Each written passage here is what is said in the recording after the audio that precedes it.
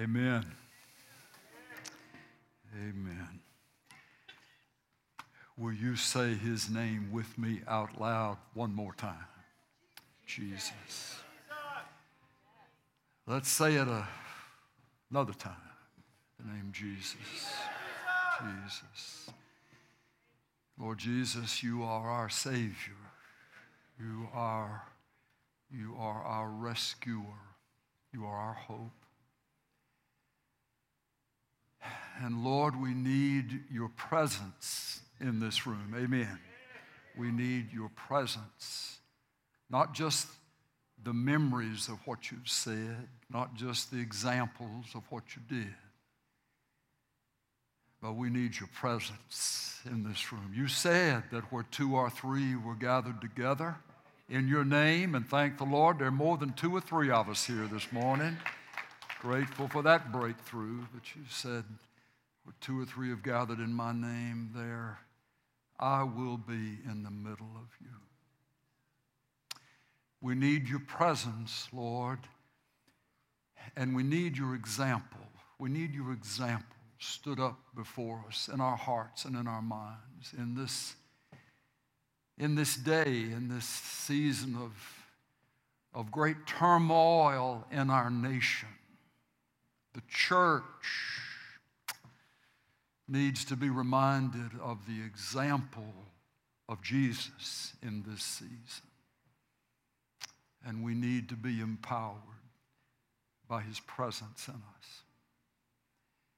The scripture says that the sons of Issachar, one of the tribes of Israel, understood the times and knew what Israel ought to do. We need some double first cousins of the sons of Issachar today. Understanding the times, the real understanding of the times.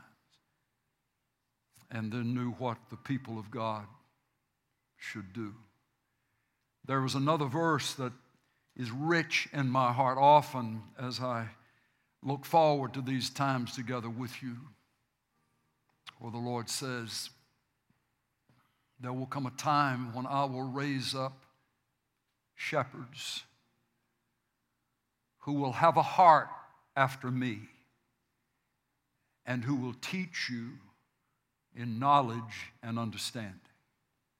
I want to be that kind of shepherd whose heart belongs to the Lord, but then who has a sense of what is the pertinent, what is the relevant, what is the real time knowledge and understanding that the Lord's people need to be fed from. As we come into this Sunday, there is a stirring in my heart and a burden in my heart for our nation, for the trouble, the unrest, the disturbances across the cities and the communities of our nation. I believe there is at least one word from the Lord for the church, for the Alamo City family, and that's the beloved group that I speak to this morning. I know we're scattered all over the place. Not everybody's in San Antonio, but we're somehow connected in the spirit as this Alamo City streaming family. And here's what else I'm certain of, that we're not made up of all one color. This is not a white man's church. Never has been, never will be, by the grace of God. When Alamo City was formed 32 years ago or so, the prayer in our hearts, Shirley and I longed for this to be a gift from the Lord, that he would let us be a part of a church that looked like San Antonio. That looked like San Antonio. All of you who are listening this morning may not know a lot about San Antonio, may never have been here or lived here very long, but here's the truth. Everybody in San Antonio, in one way or another, is a minority.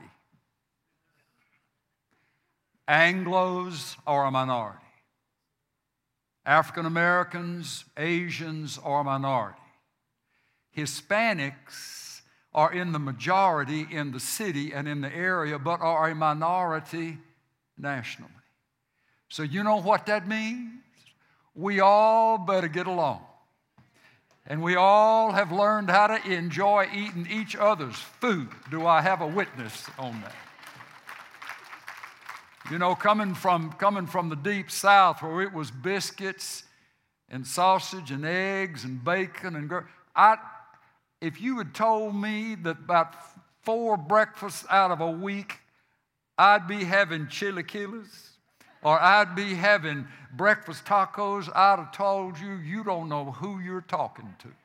Because I'm a biscuit brother. I'm a sausage man. But oh my goodness. What a joy in many ways it has been that we are a blended city culturally. And thank God we're a blended church culturally. It's always been that way, and we want it always to be. We would tell our children, we've raised 3 of them here. Abby, our oldest, then Katie and Evan. We wanted them to grow up really, really, really believing that when they walked into Alamo City on Sunday, they would be thinking this is what heaven is going to look like. Because it is what heaven is going to. There is no segregation in glory. There is no separation of the peoples of Jesus. We wanted them to grow up, and they have grown up with friends who were not known, oh, this is my black friend, or this is my Hispanic friend, or this is my Asian friend. They just grew up saying, this is my friend.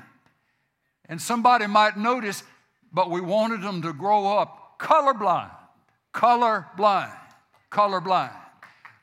to know the heart first, the soul first, the brain first, the person first. And I'm so thankful that Alamo City over the years has been a place where that could happen. Now, not everybody wants that. Not everybody who thinks they're prejudice-free is prejudice-free. And here's one place you can find out. It's down in Dolores' area in the nursery and the preschool. One of the greatest indicators of whether there is a freedom across the races is if there's a freedom for the children to be children and gnaw on the same things and crawl across the same things and ride on the same things. It's amazing how if you have a problem ethnically, you're going to have a problem with whether or not your baby is chewing on the same toy that somebody's baby of another background has. Now, we try to wipe those things off, and we try to keep that from happening a lot, but kids are going to be kids. And there'll be some folks who have walked in here over the years and just said, this place isn't brown enough for me, or this place isn't African-American enough, or this place isn't Anglo enough, or sometimes this place isn't charismatic enough, or this place is too charismatic for me. We just have had all kinds of grids that have been thrown against us over the years. But the joy is knowing we're not trying to measure up to anybody else's outside standard. It's just, Lord, you build this church. You let this be a place where you'd want to come on Sunday. If you showed up physically in one body on a Sunday morning, you would want to be in that place, in that house called Alamo City. It's not perfect. Everybody's not always sweet. Everybody's not always doing it right all of the time, making all the choices. But that's the good thing about it. We know we're sinners being saved by grace. Amen? So thank God I'm not what I used to be. That old saying, I'm not all I'm going to be, but thank you, Jesus, I'm not what I used to be. And we want it to be that way and stay that way. But as a part of what's going on in our nation, that can have its repercussions in the church of the Lord Jesus, and in particular, that part of the body of Christ called Alamo City. And I just want to lean into that some this morning. And it's about this knowledge and understanding part, that the Lord wants us to have a knowledge of certain things and an understanding of certain things that can be a part of what our role is in the church, but what our role is in our culture, in our assignment in the places where He's given us. There is a word from the Lord that I want to remind us of this morning, and I hope you'll write this down somewhere, find it in your Bible, and highlight it, underline it, underscore it, mark it, star it, however you do it. Micah chapter 6 and verse 8. Micah 6, verse 8. Here's how it goes. What does the Lord require of you, O man? But that you would do justly, you would do what is right, and you would love mercy, and that you would walk humbly with your God. Three things. Three things. What does the Lord want to see in you? What does the Lord want to know is operating in you? What does the Lord require of you, O man? But that you do what's right. Whenever you live, wherever you live, whatever is going on in the place where you live, do what's right in the sight of God. And love mercy. Love mercy. Don't just talk about it. Don't just think about what mercy would look like. You love mercy. When you see mercy show up, you run to it. When you see a need for mercy, what is mercy? Mercy means somebody getting the good part of what they don't deserve. Kindness is another word for it. Gentleness is another word for it. You love mercy. A part of mercy is forgiveness. A part of mercy can be generosity. A part of mercy can be choosing not to hold somebody's sin before their face all the time and say, you did this, you did that. But mercy can mean that love covers a multitude of sins. You do what's right, and you love mercy. And then the last one he listed was you walk humbly. You walk humbly. You walk humbly with your God, meaning you come in unto Him. If you're going to walk humbly with Him, it means that you're going to honor what He has said. You will respect who He is, but you will honor and do your best to obey what He has said. Now, with that in mind, I want us to look at that first part. What does the Lord require of you, O man? But that you do what's right. You do what's right.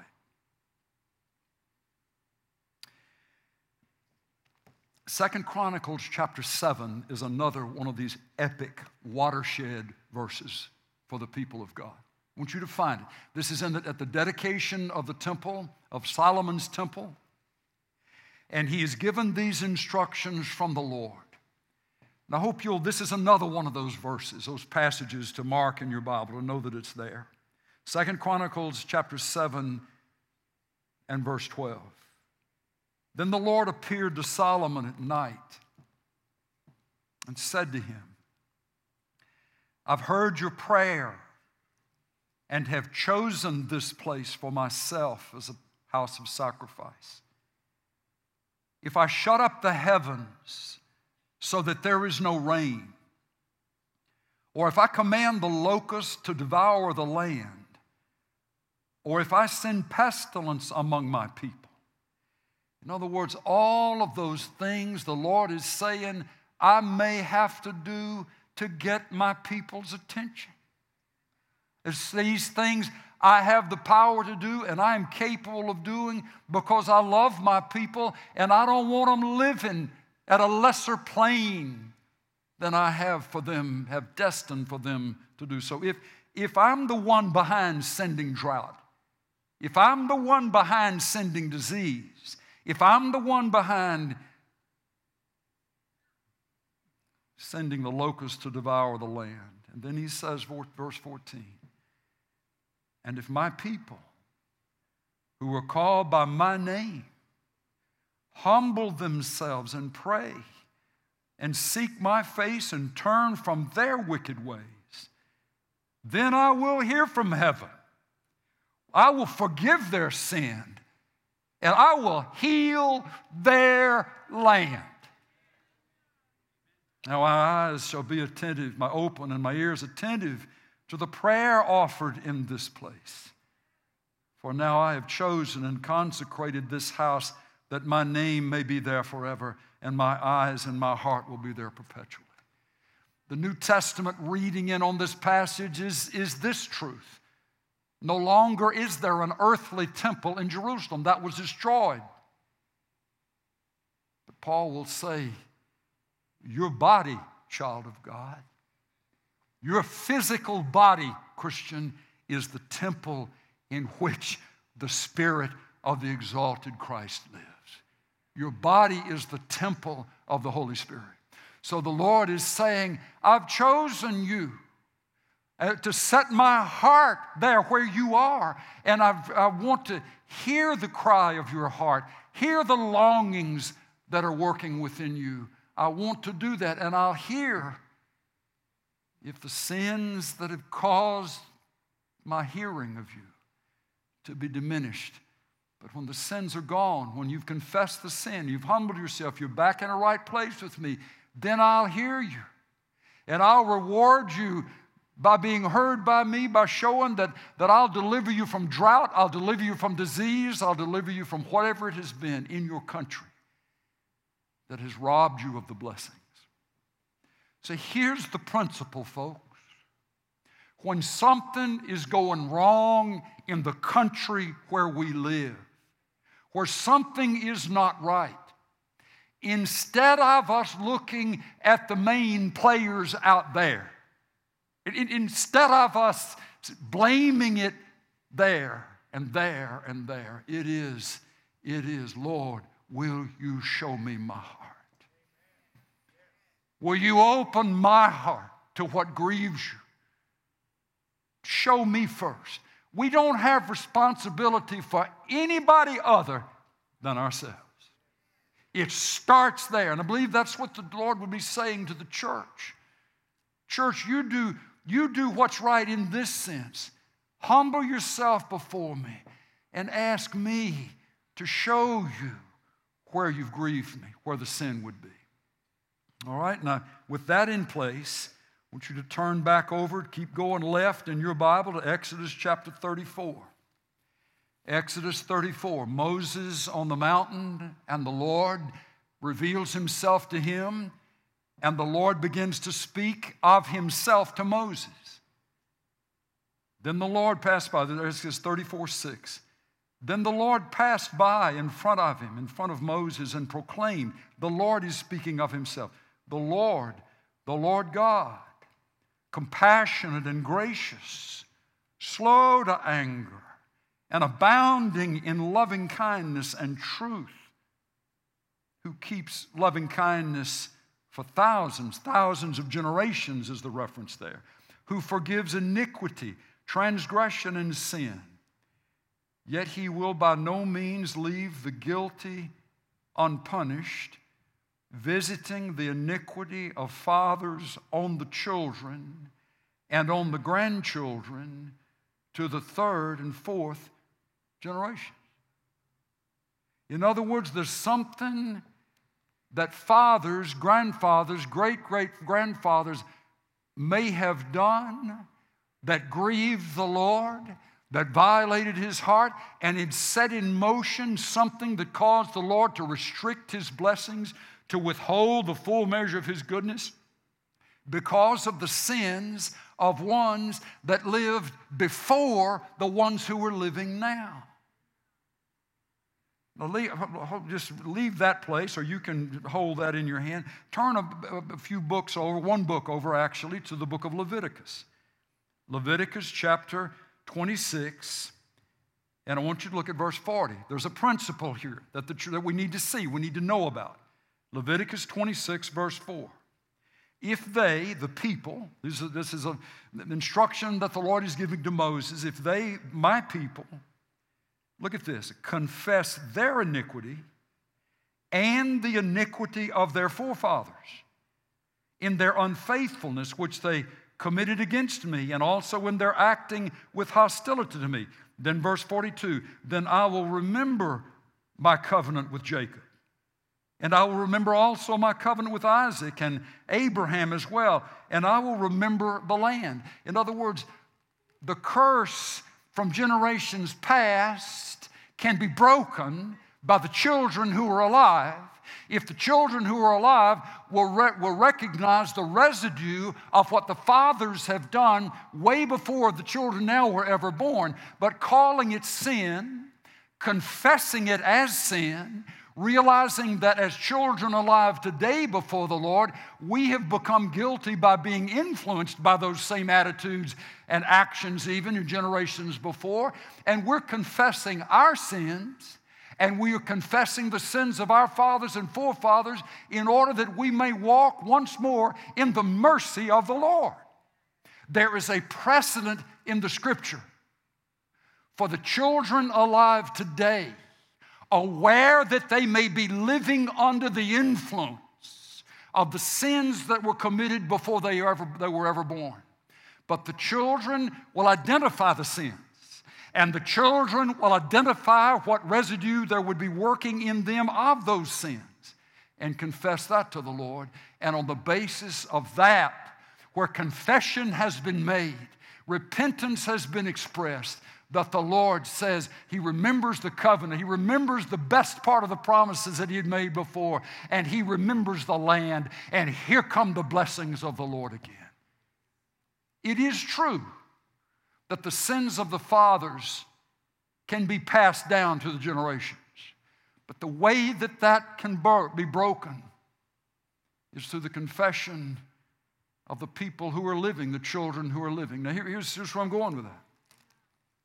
I'm convinced that we are living today under the influences, under the repercussions of the sins of our fathers, our white people fathers, who starting in the early 1500s, developed a slave trade between North America and the continent of Africa.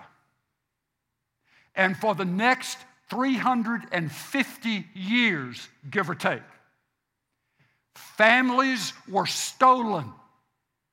Husbands and wives were split up, and children were taken from parents, put on boats, shipped to the colonies eventually. All of the original colonies making up the United States of America were allowed slaves to be held in those colonies. When the United States became a small country, the buying and selling of human flesh was prominent, was allowed. Now, I realize as I do say these things in San Antonio, folks can be saying, but my background is Hispanic or my background is Anglo, and I know there are some African Americans, but what about us? Here's what it is about you. As a white man or woman, as any other ethnicity besides black, there is no other ethnic group in this nation that has been treated the way African Americans have been treated. Whether that's something that I want to embrace, whether that's something I want to agree, it's a fact. Hispanic people were not captured from their homeland and brought to a city, brought to places, and treated like farm implements. And then when a husband and wife or a man and woman would have a child and the children were born and it was a baby girl or a baby boy and grew up weaned, they could be sold like a heifer. They could be sold like a bull calf, and they were. For 350 years in this place. So when someone thinks, some white person, some any other color person besides black, can feel like they can say to an African American man or woman who knows the history of what's happened to the African American people, and that white person says, I understand what you're feeling. You know what that's like? That's like a man who has both arms and both legs would walk up to an Iraqi war veteran who's had both legs blown off and say, I understand what you feel.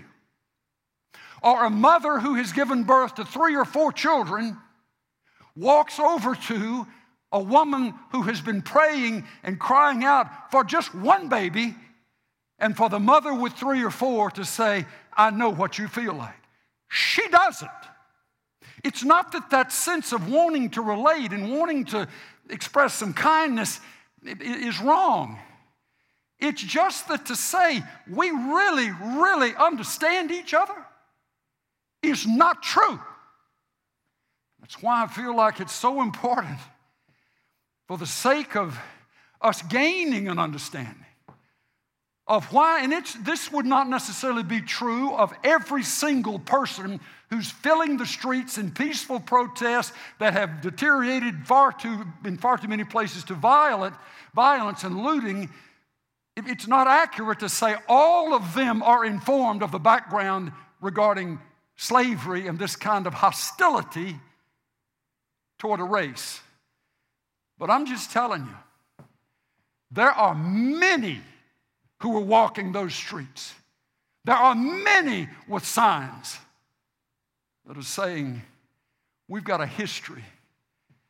My forefathers were brought here. They didn't ask to be here. They didn't want to come. They were brought here, and the result has been the consequences of all of that up until this current day. Changes have come. If it were 50 years ago, maybe even 30 years ago, and I was saying these kinds of things as a white man in San Antonio, Texas, it's very likely that there would have been serious consequences and the preacher might have been run out of town on a rail. But it's the truth. Let me just further information. In 1857, there was a case that was eventually tried before the United States Supreme Court, and its name was the Dred Scott case. Dred Scott was a slave. He had a wife and he had 2 daughters. His owner had taken him from a slave-holding state to a slave-free state, a free state territory, and then he was brought back to the slave state. He found a lawyer who would defend him.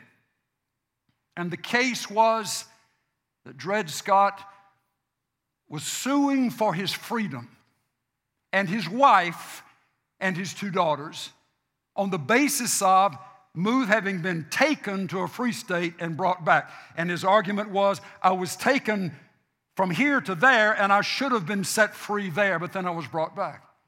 It made it all the way up, this is 1857. It made it all the way up to the Supreme Court. And the Supreme Court, in a 7-2 decision, voted him down.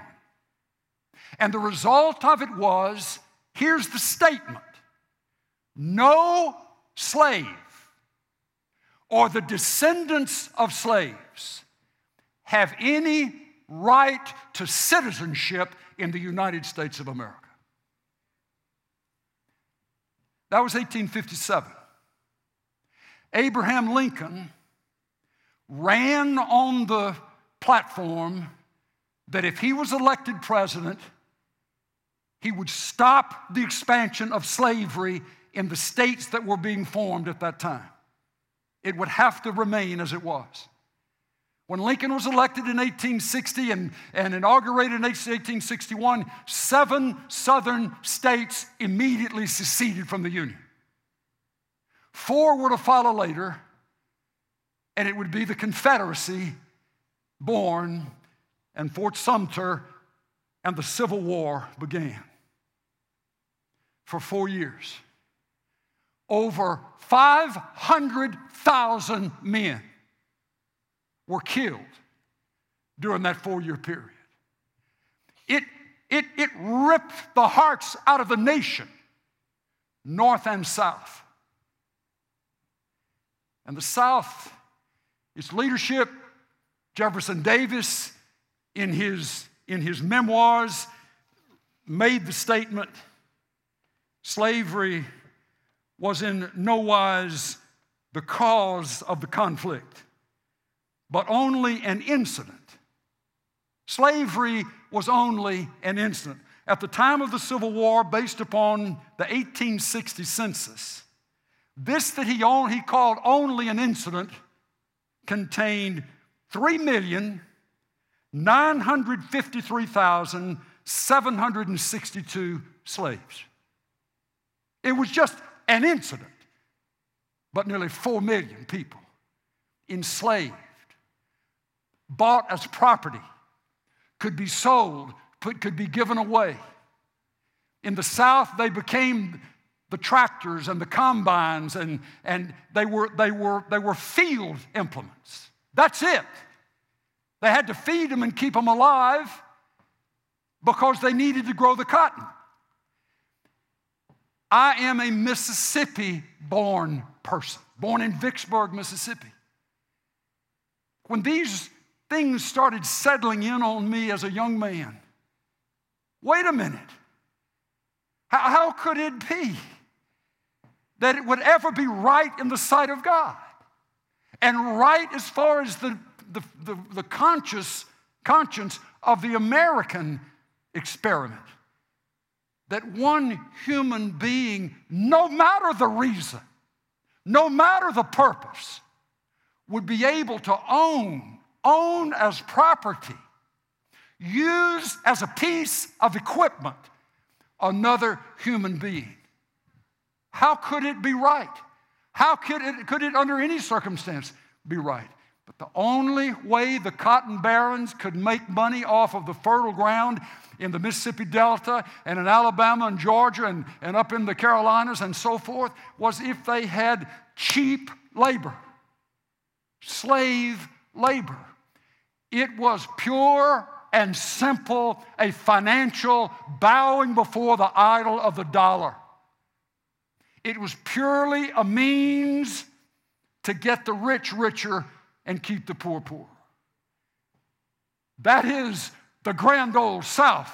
I began to sense in my heart in those days that whenever this started dropping 18 inches around the country, and people began to realize, even in churches, what was going on or what had happened, that there literally would come a day when Robert E. Lee's statues on his Traveler, the horse, would want to be pulled down. Stonewall Jackson. But why? Why? They were great generals. They were brilliant men, and both of them knew the Lord. But the amazing thing about it all, they were blind. They were blind to what was really at the heart of the cause that they were fighting for. The president of the, let me read. This is Jefferson Davis. Slavery was in no wise the cause of the conflict, but only an incident. And the South was fighting against an unlimited despotic power of the federal government and its tremendous and sweeping usurpation of states' rights. That's what the South, because it was a financial thing. They had to have the slaves to keep making their money. In the North, some way, somehow, the Dred Scott case came to be increasingly known. And for decades, it had been bothering people. The soul of our nation was bothered by the inequity, the flat-out injustice, the crime of it being possible that one person could buy and own another person.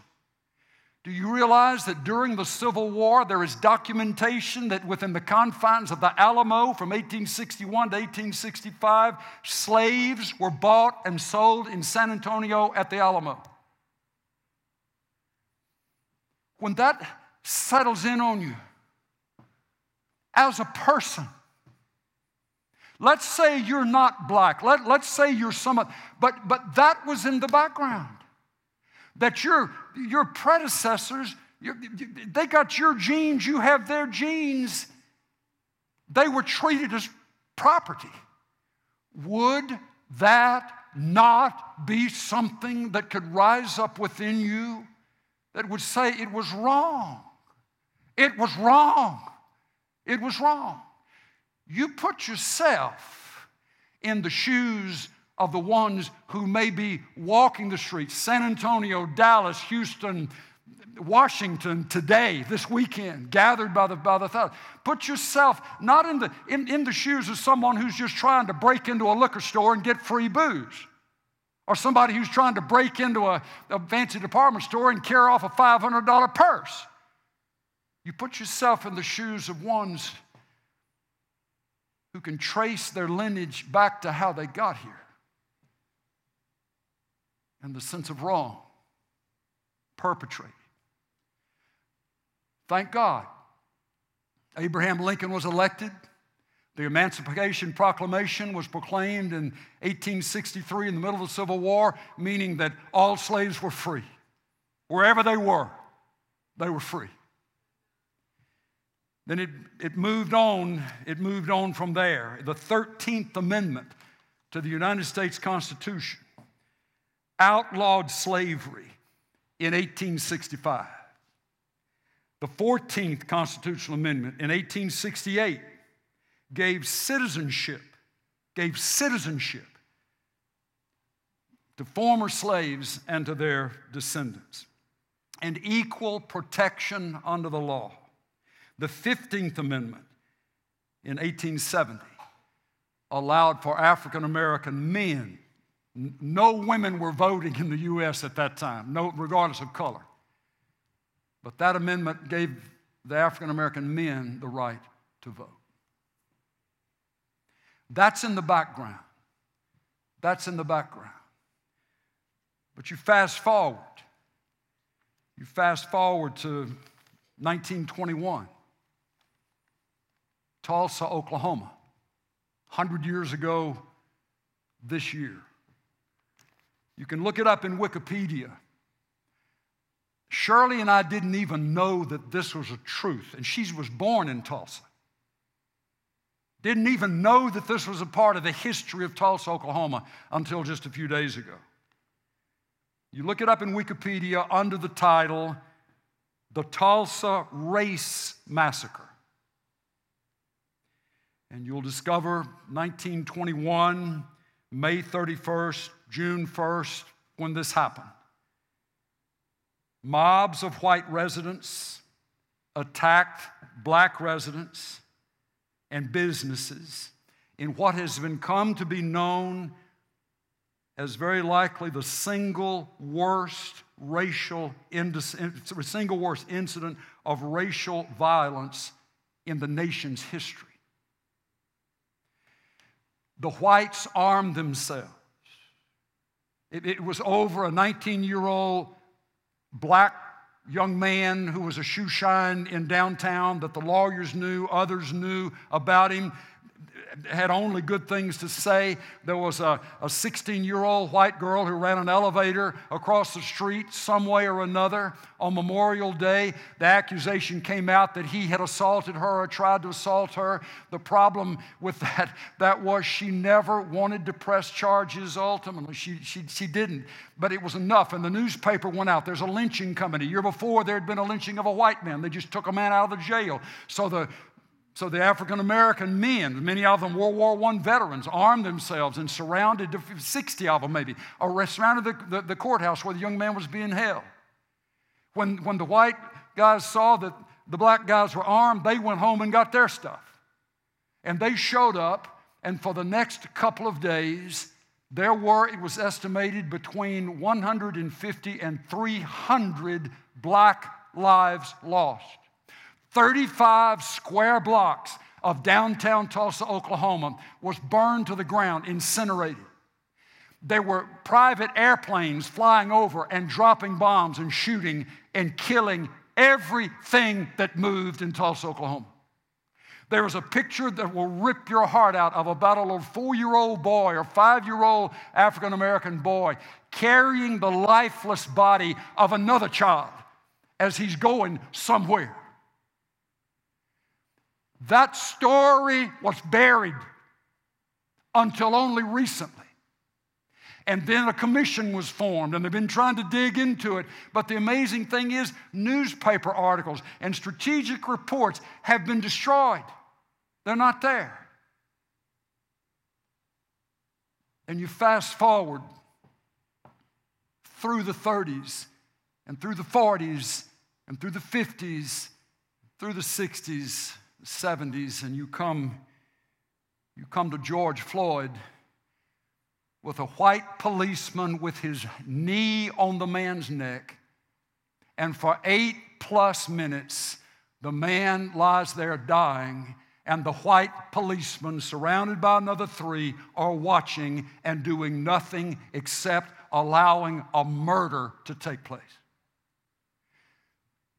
So what we're saying here is, it can come across as extremely patronizing and come across as extremely arrogant for a white person to say to an African American who is informed of these things, who knows about these things, for a white person to say, "Oh, I understand," to which the African American could turn back and say, "You don't know what you're talking about."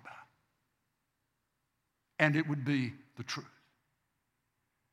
So what then is the church to do? We didn't live in those days when those decisions were made. We live now, 400 years or so after those things began. What are we to do? What are we to do? We are to do what's right in the sight of God. And I want to suggest to you 2 things along that line. One is that we ought to be aggressively supportive of equal protection under the law. And it wouldn't matter if it was an African American or an Anglo or a Hispanic or an Asian or any other class we could. In this country, dedicated to the Lord, at least by many of its founding forefathers, and the church that's come since in this place, Lord, we want you to be honored by the way people are treated in this country. Equal protection under the law. I'll give you an example, straight out of the life of Jesus. If you would find the Gospel of John in John chapter 8, let me read this story, or at least a part of it, this morning. John chapter 8, verse 1.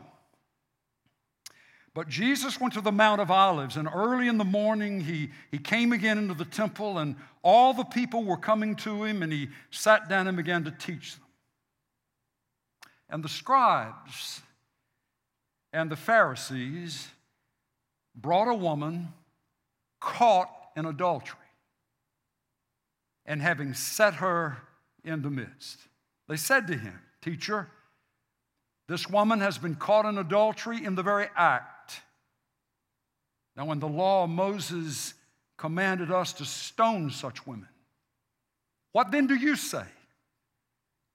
And they were saying this, testing him in order that they might have grounds for accusing him. But Jesus stooped down and with his finger wrote on the ground. But when they persisted in asking him, he straightened up and said to them, "He who is without sin among you, let him be the first to cast a stone." And again he stooped down and wrote on the ground. And when they heard it, they began to go out one by one, beginning with the older ones. And he was left alone, and the woman where she was in the midst. And straightening up, Jesus said to her, "Woman, where are they? Did no one condemn you?" And she said, "No one, Lord." And Jesus said, "Neither do I condemn you. Go your way. From now on, sin no more." He knew she was guilty. He knew they were not impartially applying the law. Because the law of Moses, in that sense, says very clearly, the man and the woman should be brought and should be dealt with in that way. They were picking and choosing the parts of the law that worked for their agenda. What did Jesus do? He didn't act in shame of the woman. He moved toward the woman. He entered into her part of her world. He knew she was guilty. He knew she had been caught. But he also knew that the law was being improperly applied to her, only partially. And so he spoke into her heart as he took her side. You say, that just seems so, how could that be? That the most holy man who ever lived would take the side of the guilty person. That's your Jesus. Thank God that's our Jesus. Didn't he come and take our side? In our places of entrapment, in our places of believing lies about ourselves and about God and about people, didn't he draw near to us and let us know compassion instead of the judicial reckoning of a harsh court? Neither do I condemn you. You go your way and sin no more. Equal protection under the law. It is a premise. It is a truth. Where there are bad policemen, where there are sickened judge systems, judicial systems around the nation, that needs to be smoked out. It needs to be identified. It needs to be dealt with, and something that's right and true and honest put in its place. Now, even as I say that, it's a given. Not all policemen, not all in authority are criminals. We have some godly men in this church, in this fellowship, and connected with us. Border Patrol, game wardens, sheriff's deputies, active duty SAPD officers, good men, strong men. They wouldn't say they're perfect, but I would want them on my side if I needed somebody to stand to my defense.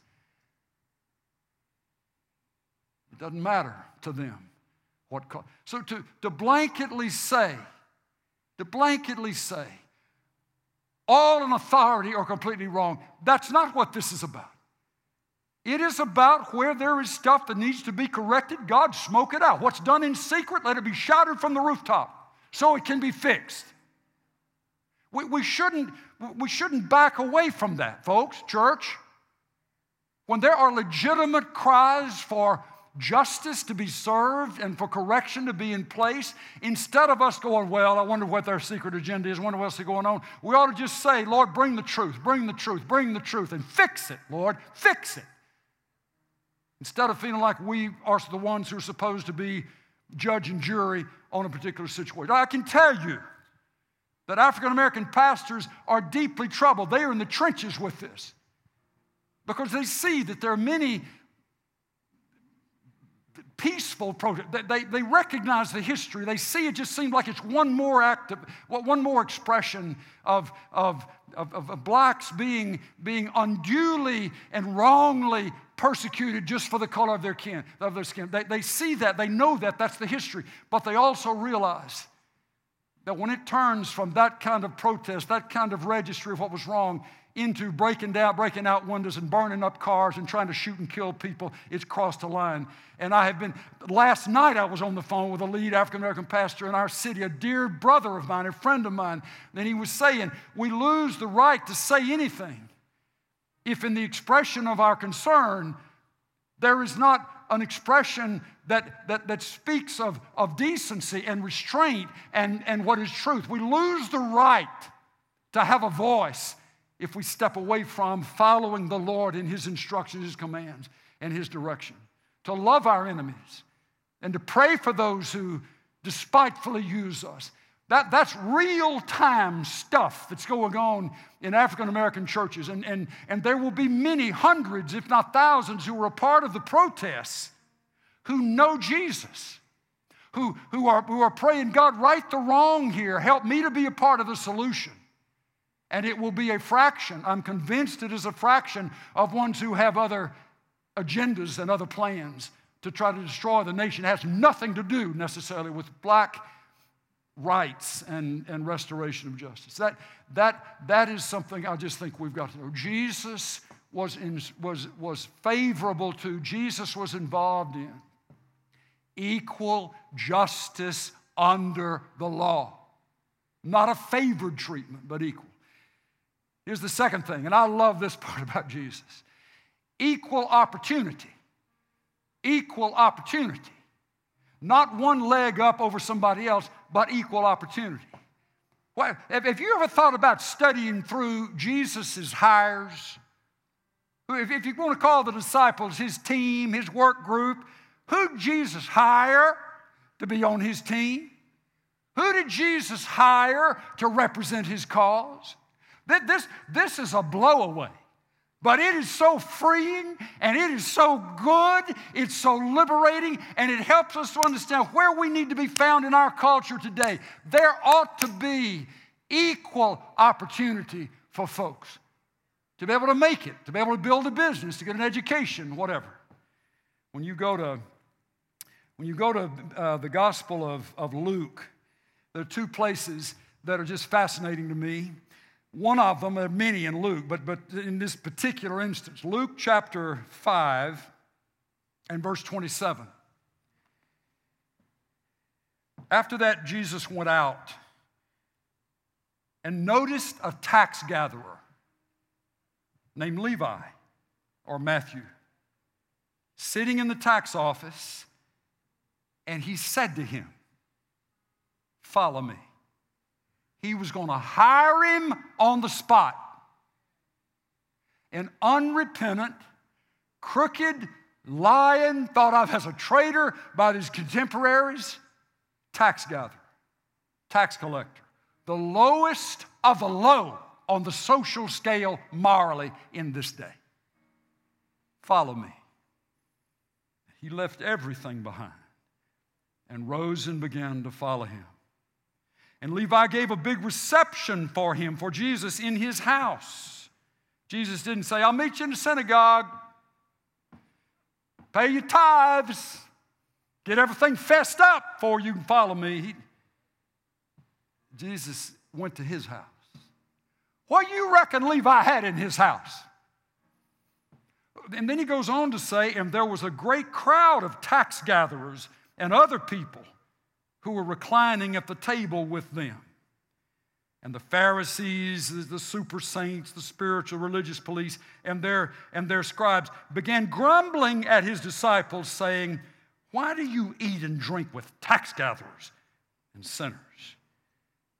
And Jesus answered and said to them, "It is not those who are well who need a physician, but those who are sick. I've not come to call the righteous. I've come to call sinners to repentance. Sinners to a better way. Sinners to a way out. Sinners to a future and hope. Jesus hired as one of the 12 a tax collector, unrepentant, hadn't been baptized yet, hadn't confessed Jesus as Savior and Lord, but Jesus saw something in him, saw something about him, and Jesus wanted him and invited him to follow him. Oh my goodness. Equal opportunity. Equal opportunity. Equal opportunity. Are you hearing that? That it wasn't that he went to the local theological school, give me your top 10 graduates. He finds a tax gatherer, known as a cheat, a liar, a stealing, a thief. Follow me. Oh, goodness, folks. Isn't that what he's done with us? He doesn't say, clean yourself up, get everything fixed, everything right, and then maybe I'll talk to you. He came to us in the places where we were, made his loving presence known. And we began to see light instead of darkness. We began to feel freedom instead of chains. The closer we got to him and the more we spent time with him. What does the Lord require of you? You do what's right. You be found in support of equal protection under the law, equal opportunity. You be found in that place, supporting that, loving that, encouraging that. But then be found loving mercy. Loving mercy. Vengeance is mine, the Lord says. I will repay. He never delegated to you or me or any human his vengeance. He never gives his glory away. Those two things. He retains the sole proprietorship over his glory and vengeance. And in the process of that, folks, you and I have the opportunity to do what's right, to love mercy, and if we fall off in a ditch in being too merciful, it's the better place to be than to fall off in the other self-righteous judgment. You better do it. You better fix it. It's God's business to change. It's the Lord's business to make whole. It's the Lord's ability to give eyes to see that couldn't see things before. That's his property. It is not our property to mete out judgment, vengeance. It's mercy. We're called to mercy. And then the last one, I'll finish with this. Walk humbly with your God. Meaning honor what he says. There is a great danger, and I think I'm the most concerned about this for the church. And it is this. Jesus said after he taught us how to pray, he comes back in Matthew 5 and he repeats one of the themes in the prayer. Father, forgive us as we forgive those who sin against us, trespass against us. And then he comes back and he picks up on that again. And he says, if you want the Father to forgive you, then you must live and walk in the place of forgiving others. Because if you hold on to an offense, if you hold on to something that you refuse to let go of in offense towards someone else, then the Father will not forgive you.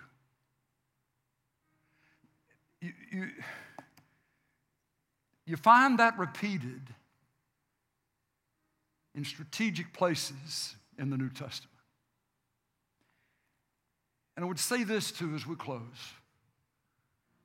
There was one remaining sin. There was one remaining temptation that Satan had to throw at Jesus. That if Jesus had taken the bait, could have completely thwarted and forfeited his mission as the Lamb without spot and blemish on the cross, dying for our sins. Jesus had to die in order for him to fulfill his mission with pure blood. No sin. No sin. And Luke records, and it's in the imperfect tense, of the verb, meaning he was saying this and saying this and saying this and saying this as they were crucifying him. Father, forgive them. Father, forgive them, for they know not what they do. You could look at that from the human, physical, natural sense. Well, what do you mean, Jesus? They absolutely knew what they were doing.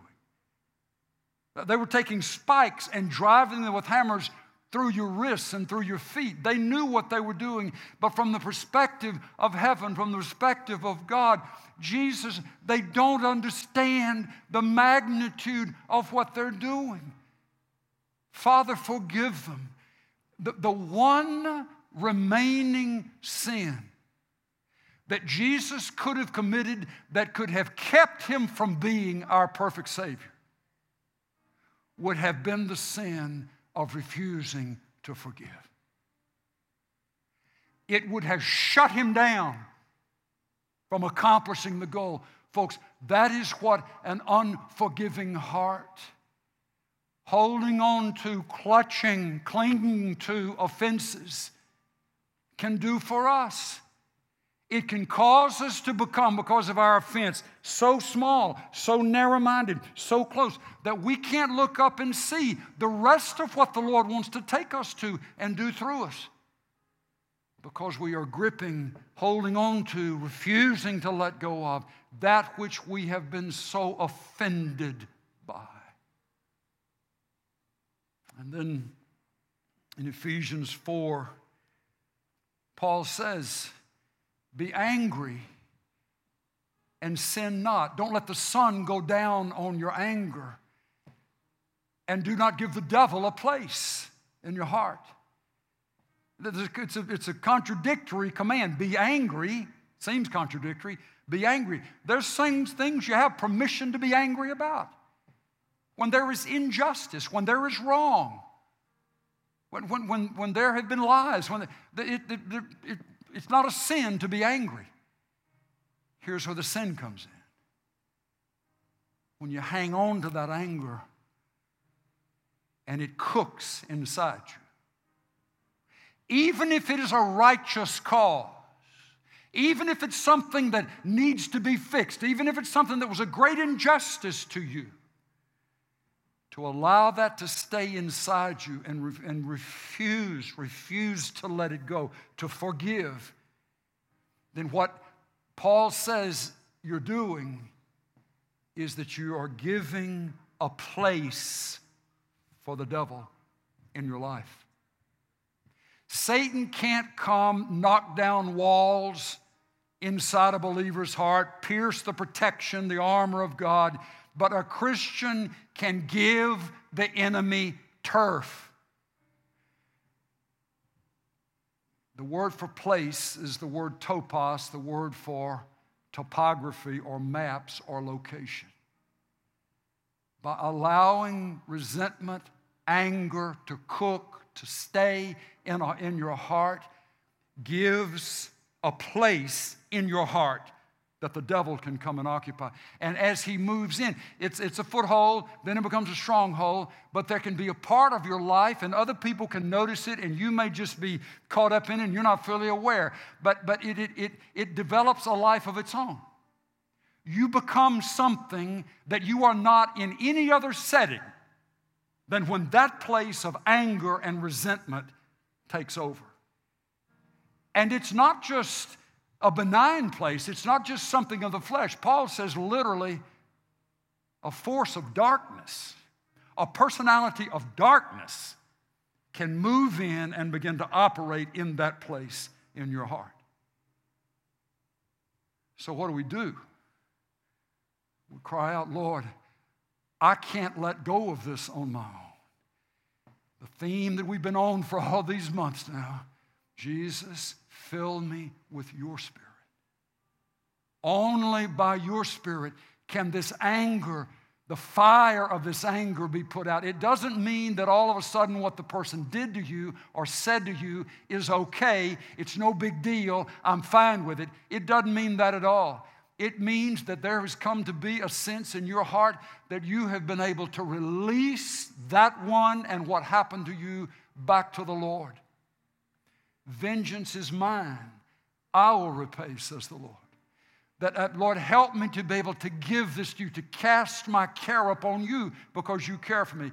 Just telling you, folks, if that was something that you could do without the Spirit's help, then we'd have dealt with some of this stuff a long time ago. But for some reason, we get to thinking that I can't get rid of this anger, or in some ways, I'm justified to have this anger, and so we never begin to cry out, Lord, rid me of this anger. Deliver me from the shackles of this poison inside me. Anger is a poison. Unforgiveness is a poison to the Spirit. And I hear my brothers in the African American churches preaching this with the eloquence that God's given them and the plea that's within them. Though there are reasons that we justifiably are offended, justifiably have reason to protest, it can't become what owns us. It has to become something that the Lord will use for good. And it is something that we do not allow to fester in our hearts by the power of the Spirit. This last statement, Romans chapter 8, verse 28. And we know that God causes all things to work together for good to those who love Him and to those who are called according to His purpose. What the enemy meant for evil, the Lord used for good. Joseph to his brothers. That is the truth of the slavery issue in our country, the history of it in our nation. I'm so sad. It was so wrong what was done by our forefathers to your forefathers and mothers. But Romans 8:28 is true. And I'm so glad you're here. I'm so glad that I have a brother named Randy Draper and a brother named Charles Flowers and a brother, brothers I could go on naming. I love to hear them preach. I love to hear Randy just get to singing and then just get to preaching, and I'm sitting there on the front row just fighting jealousy back. Oh, how much better my preaching would be if I just had a little melody, if I just had a little rhythm in these bones. I'm so glad you're here. God has caused all things. What would we do without gospel songs in our legacy of the church, in our history of the church? Where would we be? His eye is on the sparrow, and I know He cares for me.